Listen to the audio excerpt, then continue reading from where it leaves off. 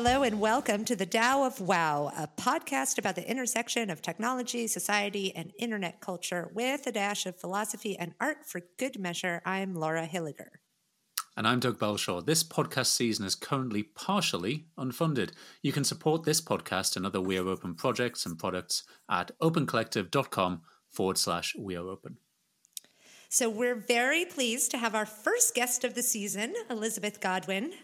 Liz is the global lead of digital learning and architecture at Greenpeace International. And we have been having a very good time working closely with her for the last couple of years on some internal training programs that we're actually not allowed to get super specific about, but we're going to try to generalize some of that. Welcome, Liz. Thank you so much. It's really nice to talk with you both. So, Liz, we always ask our guests what their favorite book at the moment is. And I'm trying to remember if I warned you about that question or if you're completely on the spot. No, you did warn me about it, and which means I've had, I think, a week to worry about my answer to this question. My favorite book is actually Pride and Prejudice by Jane Austen. And I realize that makes me basic.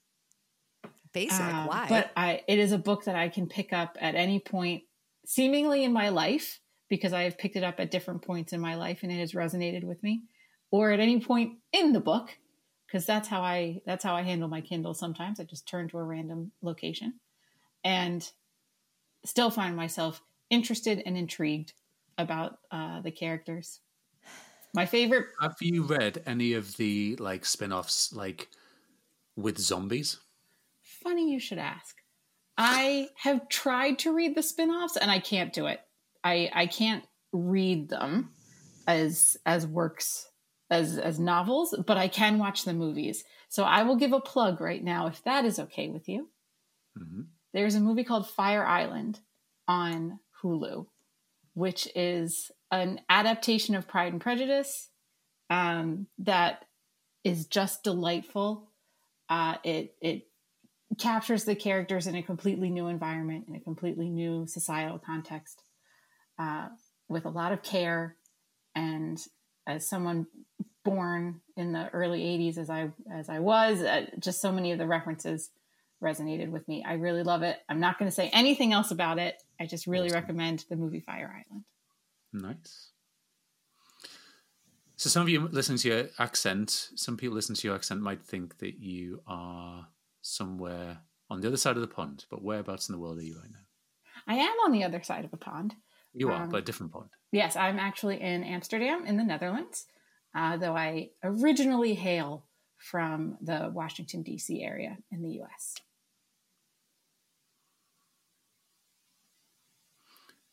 So just continuing on the kind of theme of background stuff. So we talked about Pride and Prejudice.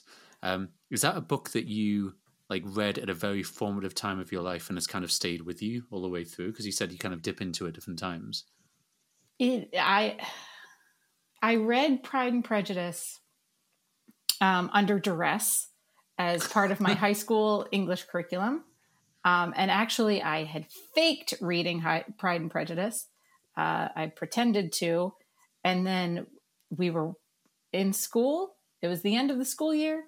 We were watching the BBC adaptation, which I assume... Even I've seen that. Exactly, right? So I got caught for not having read the book by my teacher because of it. I had such a strong... I was so shocked at one point in the film. She was like, you really should read the book. It's good that grades are already turned in. So yeah, I read it in high school through my public school education requirements. And then it became, I think maybe because I was so surprised by the story at one point, the story in which everyone predictably gets married, it just stuck with me. And I've never been able to quit it. Very good. I wish that I had some perfect intellectual answer, though. I have purposefully taken a step back from difficult reading in the past 3 or 4 years. because reading is where I find fun. And That's I really got interesting. tired of footnotes and heavy topics. Laura, have you found the same? Have you stopped reading such hard things recently? Well, first of all, I would not argue that a classic novel by Jane Austen is just a simple read. I think there's a difference between that and, like, you know, a Jack Reacher novel or something. So that would be the first thing I'd say. And also I have also in the past couple of years sort of been quite picky about the more nonfiction, heavier intellectual stuff, because I find that it just fills my brain up. And it makes me tired. Like, I'm reading something right now that's you know, it's sort of a manifesto about a new world. It's called Binding Chaos by Heather Marsh, and it's about mass collaboration. It was recommended to me at a conference I was at back in August. Doug bought it for me, and I've been reading it, and it's just making my brain bleed a bit. I like to read classics too. Like, the first time I read Wuthering Heights, I just laid on the floor for a while, like, holy crap, how does somebody write a book like that? Like, it just, you know, I think the reason that they're classics is because there's something quite poignant and eternal about that. They connect with us. Yeah. A friend and I were actually recently talking about this. I have a friend who, similar to myself, she has a young child. She and her family also recently relocated to the Netherlands.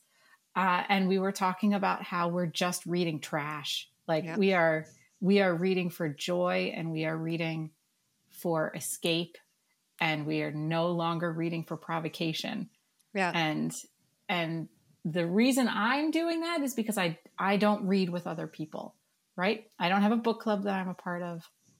And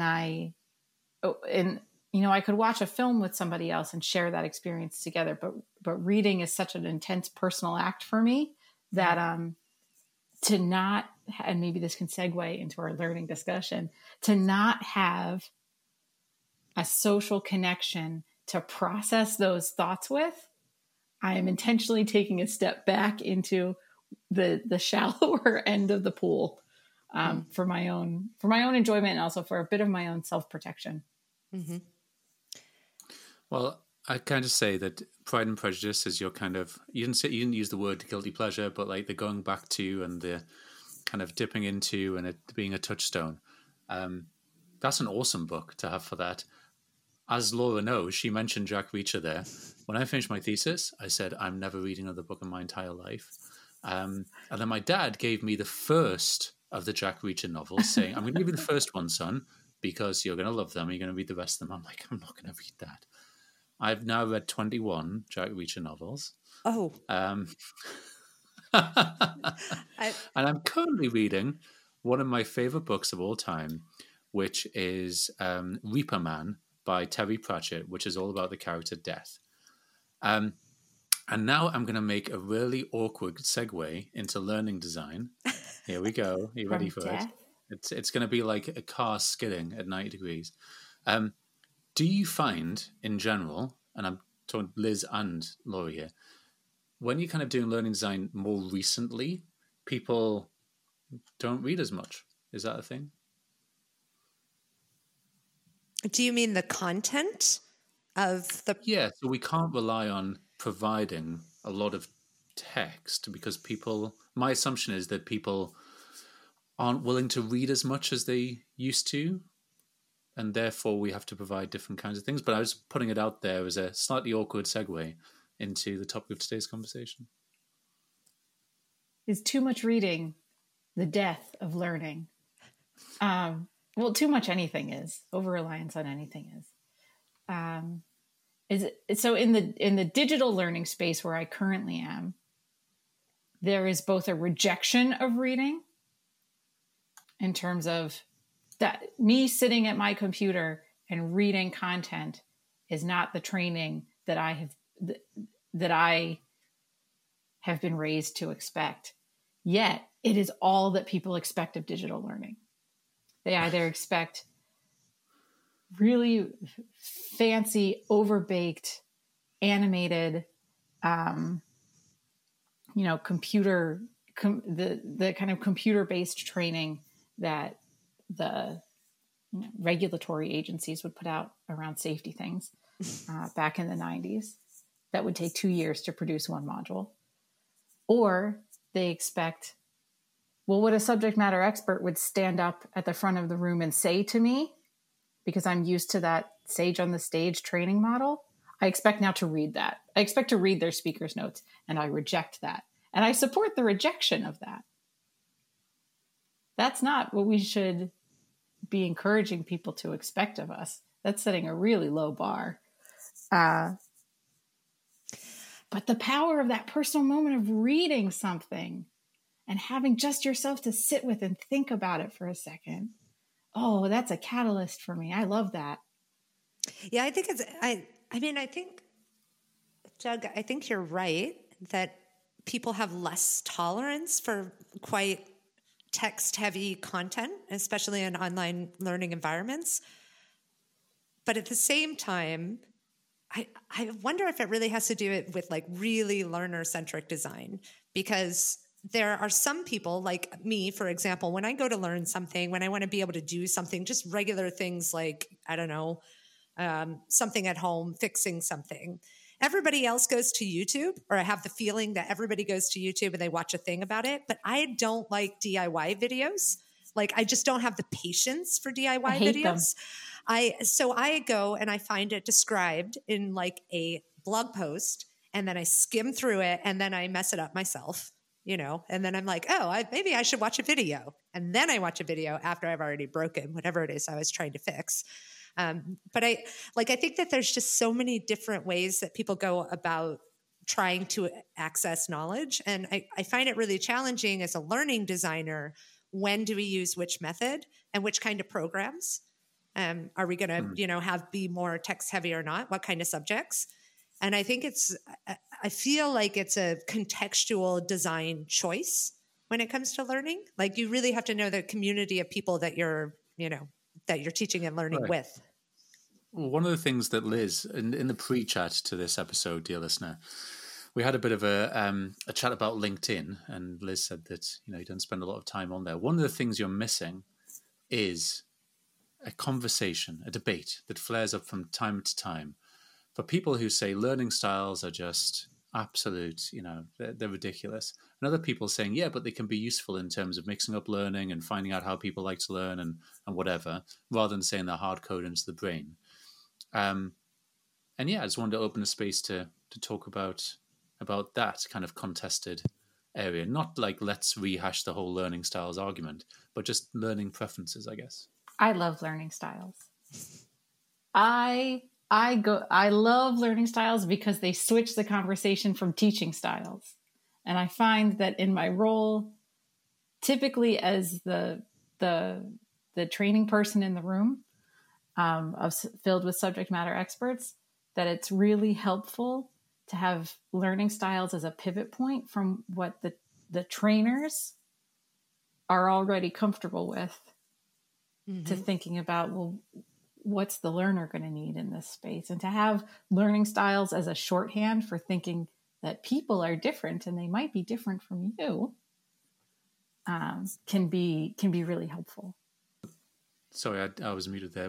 Laura, what's your kind of angle on learning styles and stuff? Well, as you know, I love to use the word multimodal so that I sound very impressive right after I use the word synergies. So yeah, I actually agree with Liz there. Learning styles as a shorthand for changing the conversation around presenter styles. And listeners, I just did some scare quotes there. Air quotes. Why do we call them scare quotes now? They used to be air quotes. Now they're scare quotes. Anyways. I think it's trying to direct the listener as to how you should react to the word that you're introducing into the... I have a personal preferred learning styles that is not the normal like auditory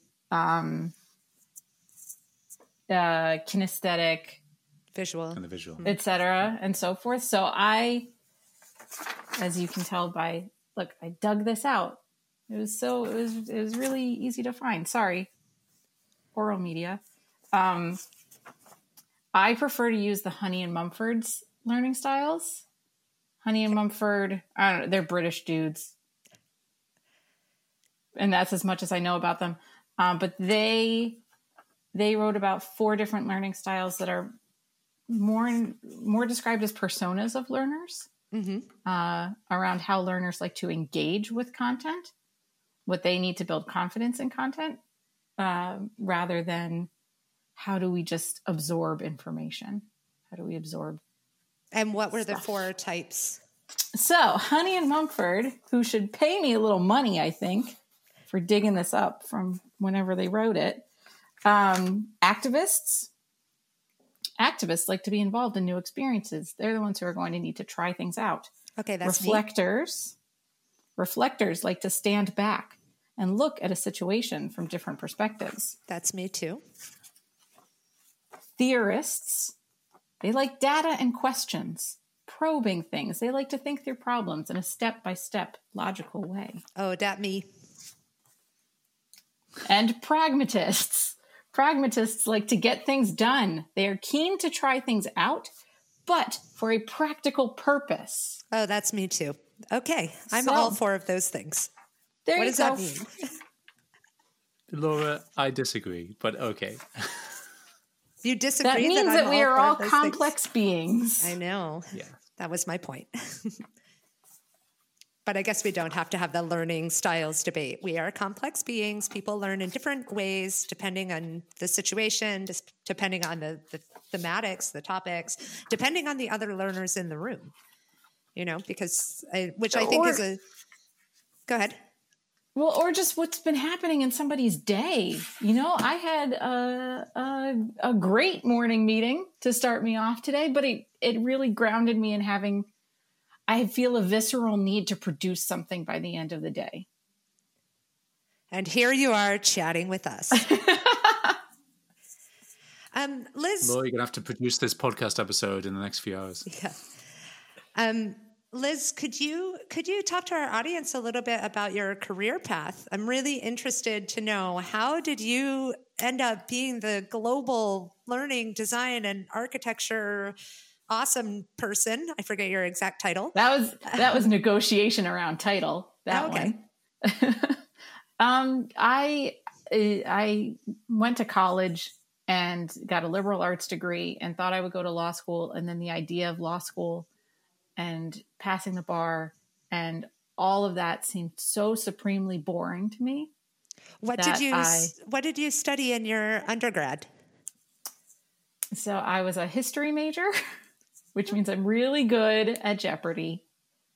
And for all of the trash reading that I do right now, I'm really good at picking apart sources and tearing my way through an academic book rather quickly, focusing just on the footnotes.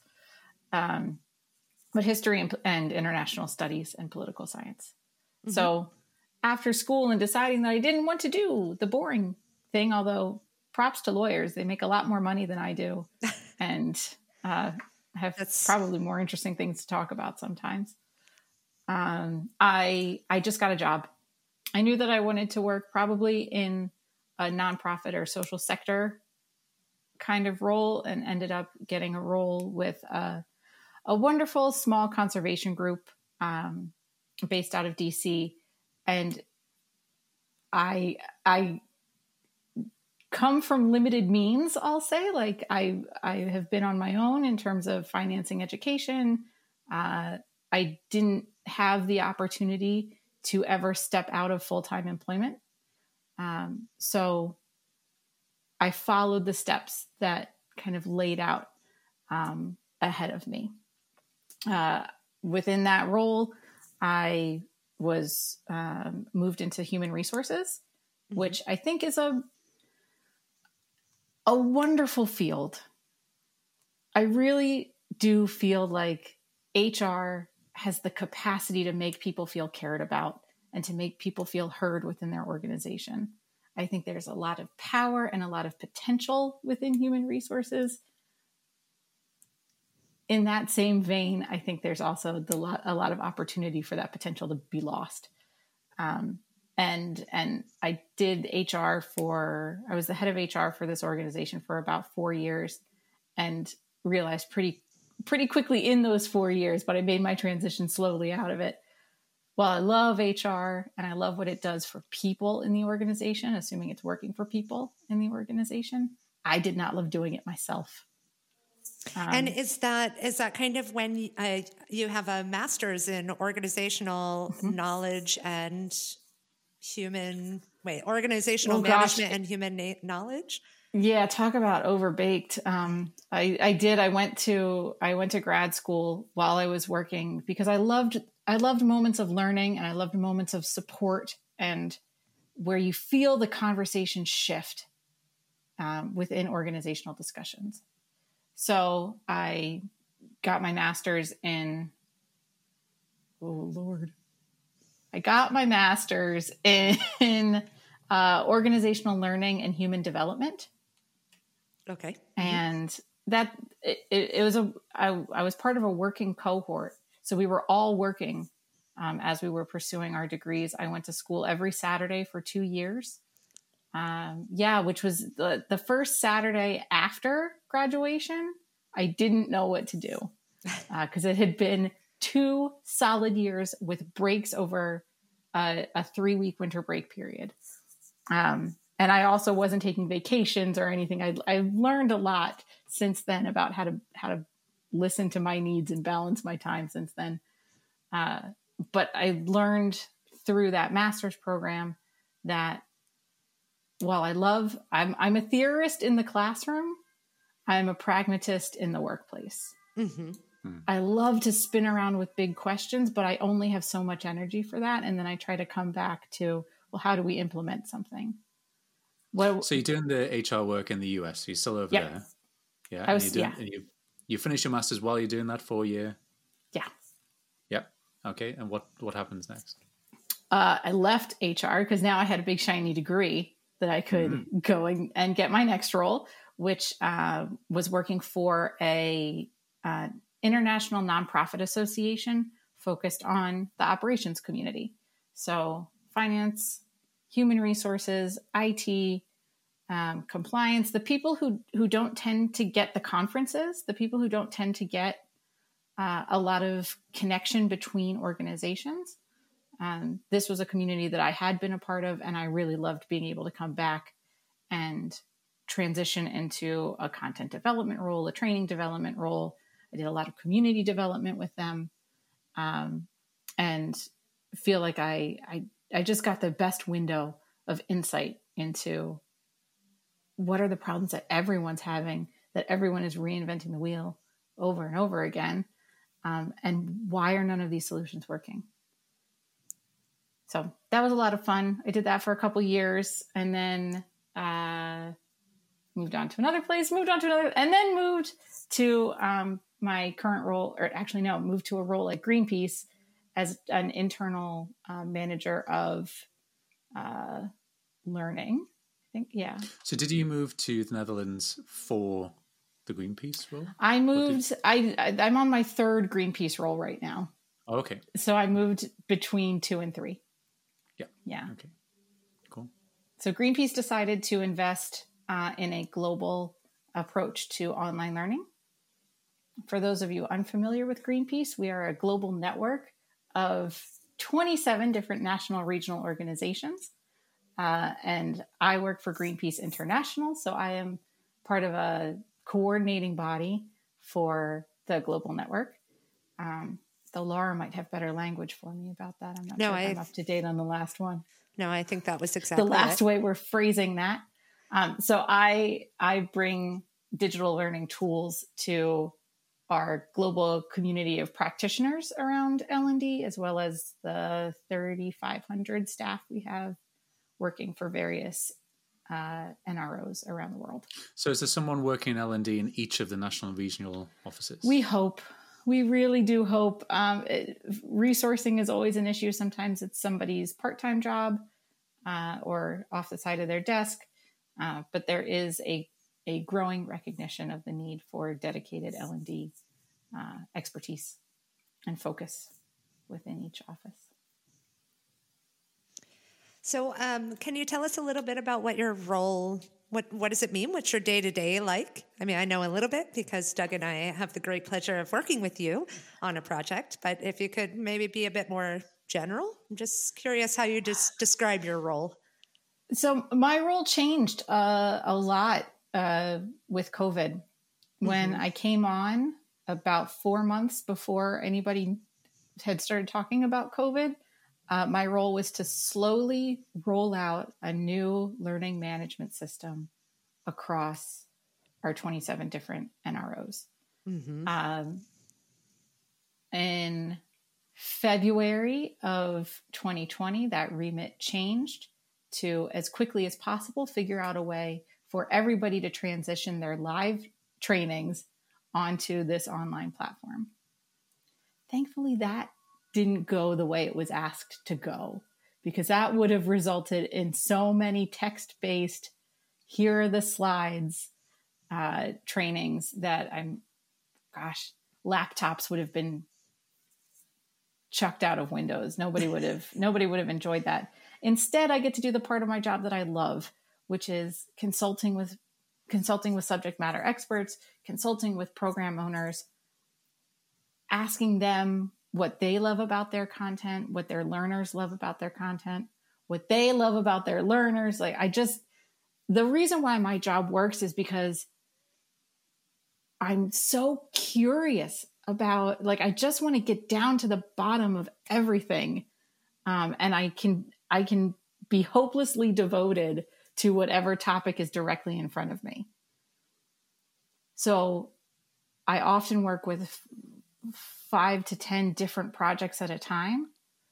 Wow. But because I'm just asking questions about them and then thinking about different learning strategies that we could employ, I can keep all of those on different burners. I'm often not creating much content anymore, which is interesting. That was the space that I came out of, was hear a need, write a training. Yeah. And do you miss that? Because I know for me, sometimes I just start building things, writing things, making things, just because I miss it and I have energy, not because I necessarily have to, and also not because it's, faster or something, but just because for me, content development is fun. And it's fun to put on music, get into the weeds and make something new. And luckily we get to do that quite a bit with the co-op. But I wonder if in your role as sort of a kind of a consulting learning design architecture, I forgot your role again. But if it's something that sometimes you get into the weeds of just because it's fun for you. I miss the direct cause and effect. I miss the direct link of, oh, that would be cool to structure it in this way. Let me go and do it. And when I have those opportunities, I do seize on them. Like some of the train the trainer content that we've been working on with our project recently. But I also fully recognize that my curiosity about stuff does not make me an expert on stuff. And I have worked very hard to not overrepresent myself in terms of the training that I'm helping with sometimes. This was really important when I was working in global compliance offices. And just because I understood the shallow 1 inch of content that I needed learners to engage with, I needed to make sure that people did not equate me with the expert who could give them the definitive answer on something, because then I would be introducing a real element of risk to the organization and also not holding up who was the expert. So I think it's I had to learn some humility there around having the patience to not want to jump to developing where it's not my content to develop. So interesting thing about experts. So obviously in the UK we had Brexit, and one of the things around Brexit was a massive distrust brought in by politicians about not trusting experts. And you see this kind of permeate further in society, this kind of distrust of expertise, as in like, have they got an agenda? Is their agenda the same as mine? That kind of thing. And on the internet, where you can read a Wikipedia article and immediately be kind of create a YouTube video and set yourself up as an expert. Have you seen the dynamic between the way that learners interact with like subject matter experts, with trainers? Have you seen learners acting differently, either during the pandemic or offline or online or whatever? Has that changed over the years, or is it broadly the same? I think because I've always worked in organizational learning, and learning is predominantly seen as a benefit, or at least in the spaces that I've been a part of, learning has been a benefit. There has always been a measure of gratitude or grace that exists between learners and content owners, or learners and experts. I have been very fortunate to not work in the environment of this kind of forced learning model. What is training? A forced training model. So I've never experienced a time where learners felt that they needed to push back on something. Actually, I take that back. I have experienced that. And what the presenting issue was around the content.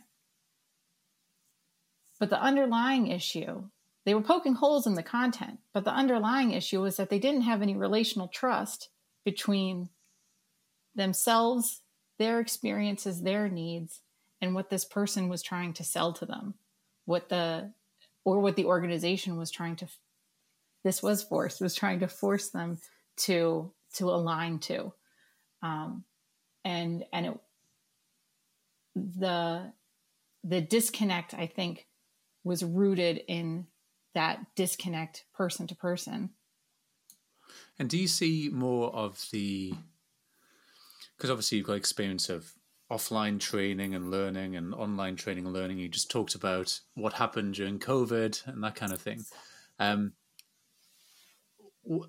In my experience, when I go and do presentations and workshops, before the workshop starts, I go around and try and talk to every single person in the room, or at least in a group, and try to make sure they've got some kind of, interaction. I've seen Laura do this and so. What I really find difficult on Zoom and things like that is having that pre-chat and building a relationship before you're standing in the mantle of the expert providing content. I just wondered whether you'd seen like a shift in dynamic, or whether you had any advice for people about how to like develop that relationship as well. Yeah. And Zoom makes it so hard because it also reinforces relationships that already exist. When I'm leading a Zoom meeting and I see some people enter, it's just my default instinct is always to reach out to the person. Oh, Laura, good to see you again. Hey, how are you doing? Hey, Doug, how's it going? And what it does quickly reestablish a relationship, but it's one that was already there, and it can take away from those who we need to engage for the first time, so that they continue to engage through even just that 30-minute session. I have heard the little facilitators guiding rule: if you get somebody to talk in the first 5 minutes, they're more likely to contribute throughout a session and to feel a connection to the topic, to feel a connection to the outcomes of whatever that session is. I'm not sure if it's true. Why? Because a facilitator told it to me. That could have been some creative facilitation to get me to participate.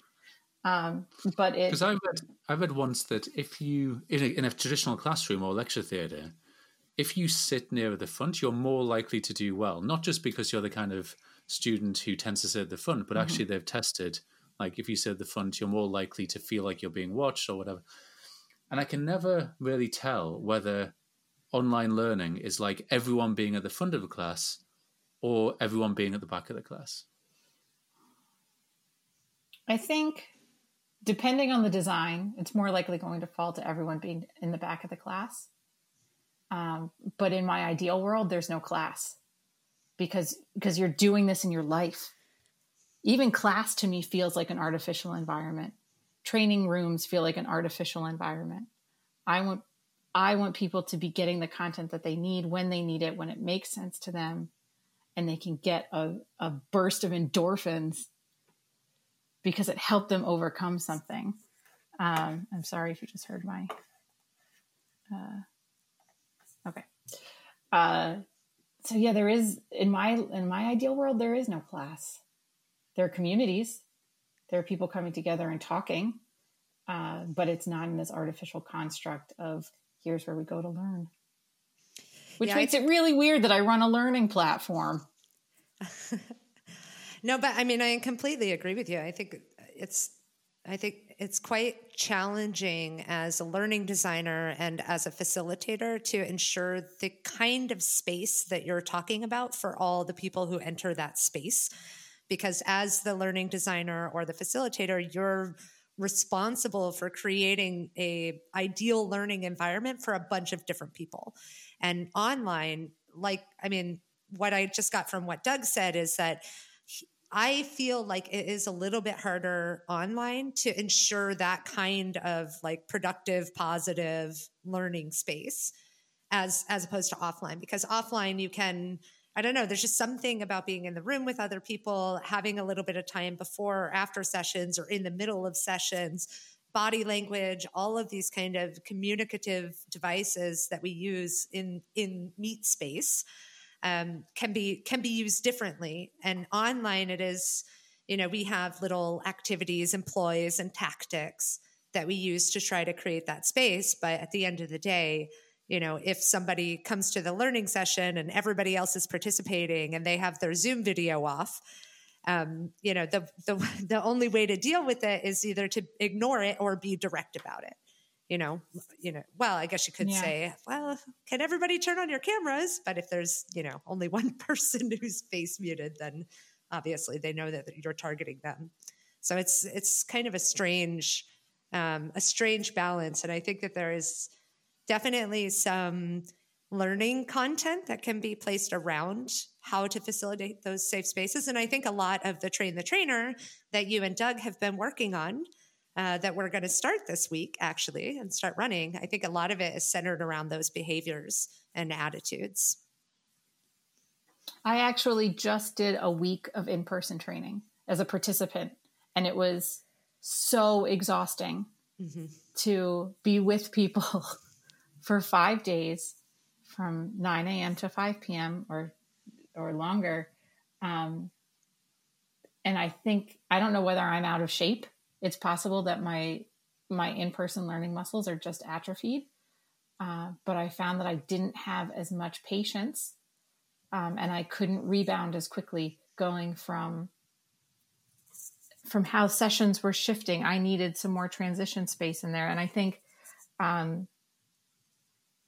the in-person trainers were okay about seeing that. And I think they were more clued in to the data that learners were giving through reactions than they could have been, or than they likely would have been if we had been doing this all online. There is some safety of me sitting in my room by myself that I can pretend to not see certain behaviors, because then I can keep my learning journey or my training journey on track, but that doesn't serve the learner's needs. But yeah, I was surprised by how tired in-person training made me. Yeah, this is kind of a running theme through the last couple of seasons of the Tao of Wow, how tired it is to be coming back to the real world after the pandemic. So you're definitely not alone. Doug and I were talking about how to, before we went to our first in-person event, or my first in-person event a couple of months ago, one of the episodes we recorded was like how to take care of yourself in real life events, just in case you forgot. And Yeah, it's definitely learning events as well. It's so much interaction, so much social interaction. Well, and we know that the act of learning takes more resources than if I were just going into the office and sitting for a day, even doing my very hard and important job. Sitting in that room in a state of vulnerability for 8 hours, admitting when I don't know things, working with new people that I don't typically work with in areas that I'm not comfortable, that takes more energy. That takes more, I think it takes more calories, right? So For sure. And what I found when I stopped teaching, and so therefore, you know what teaching looks like. You're in a classroom, you're standing up, and and when I went into like a university setting, and then I was at Mozilla and stuff, like I had this kind of almost existential crisis of what does work look like? Like if there's people digging a hole, they're working, even if what they're doing is pointless, even if they're going to fill it back in, like it looks like work. But how does my work look different from messing about on the internet or whatever? And so I sometimes wonder about learning as well, and how sometimes we perform work when other people are watching us, and how we perform learning as well when we're in front of other people, and how that's different online, because you can just mute your camera and be like thinking really hard about this thing or staring out the window or whatever. And so there's a performative aspect to being like learning in person, I think, which we don't necessarily always have online. But learning is all about performance, right? Learning is all about being in a position where you're not safe anymore, figuring out what's needed to get you back to a position of safety. And being back in that position of safety is when you have learned the thing. That's an interesting way of putting it. But that position of feeling unsafe or on the edge of your knowledge or not being comfortable, whatever, sometimes, like a swan, you can be dealing with that internally whilst not exhibiting that externally. Yeah. And I think sometimes there's almost a pressure to contort your body into a learning posture. Yeah, that's very true. When I say performance, I mean impact. I mean, right. Okay. And this is because I only exist in the organizational learning space. So everything I do is for the man, I guess. I'm trying to get impact for organizational goals. Yeah. I like how you try to downplay what that means when you're talking about, designing learning for the entire Greenpeace workforce, as if that's, an easy scale to wrap your brain around. I certainly think that, I find it really impressive that you're, thinking at that kind of level, and then, kind of writing it off as organizational, organization. It's easier than some other kind of learning design. I find that very interesting. I was thinking about this earlier, actually, because I don't think my job is that hard. And I don't think, I think I work hard at my job, but I don't think it's that difficult, to be perfectly honest. And I think that's because my brain was designed for this work. My soul was honestly designed to be curious about some stuff and to find energy in asking questions about some stuff. And that's why it feels effortless to me. Or it feels effortless to you, Liz, because you are actually an expert at the thing that you do at work, which is learning design and helping people learn. So, well, plus one to that, and then bringing, I didn't know that you had this HR background, but it totally makes sense in terms of the empathy and the thinking about relationships within an organization. So actually the expertise you bring from different parts, it's not like a very straight track kind of career. So that's interesting to me. I can also help you if you ever need any assistance with identifying U.S. health insurance plans. No. I picked up a lot of skill in that area. We better be careful, because there might be a listener out there who's like, ooh, Liz Godwin, okay, I'm going to get in touch. Your LinkedIn notifications will be buzzing. Oh, talking about LinkedIn, where is the best place if people are like, oh, I like the cut of Liz's jib, I'd like to find more about her. Where's the best place to look you up on the internet? Phrasing I like. So I am on LinkedIn, and that's really it. I have a dormant Instagram account, which had a lot of kid pictures on it. And I have a Facebook account that I am on, but I try to not do anything on. That's me taking a step back from the empire. Cool. So if you want to get in touch with Liz, you either have to send a pigeon or write in the margins of a copy of Pride and Prejudice in Amsterdam Library. Yeah, and hope that the message one day gets to her. I was going to, circular economy, sell that copy of Pride and Prejudice to a used bookstore, and then I'll go to all the used bookstores, find it, and we'll connect from there. Sounds 70 awesome. Years in the future. Okay, well, thank you so much for joining us, Liz. We're going to be hanging out all week, so I don't have to say goodbye. But thank you. I'll talk to you in a couple hours. Exactly. But thanks so much for your time. Thank you. Bye. Thanks, Liz. Bye.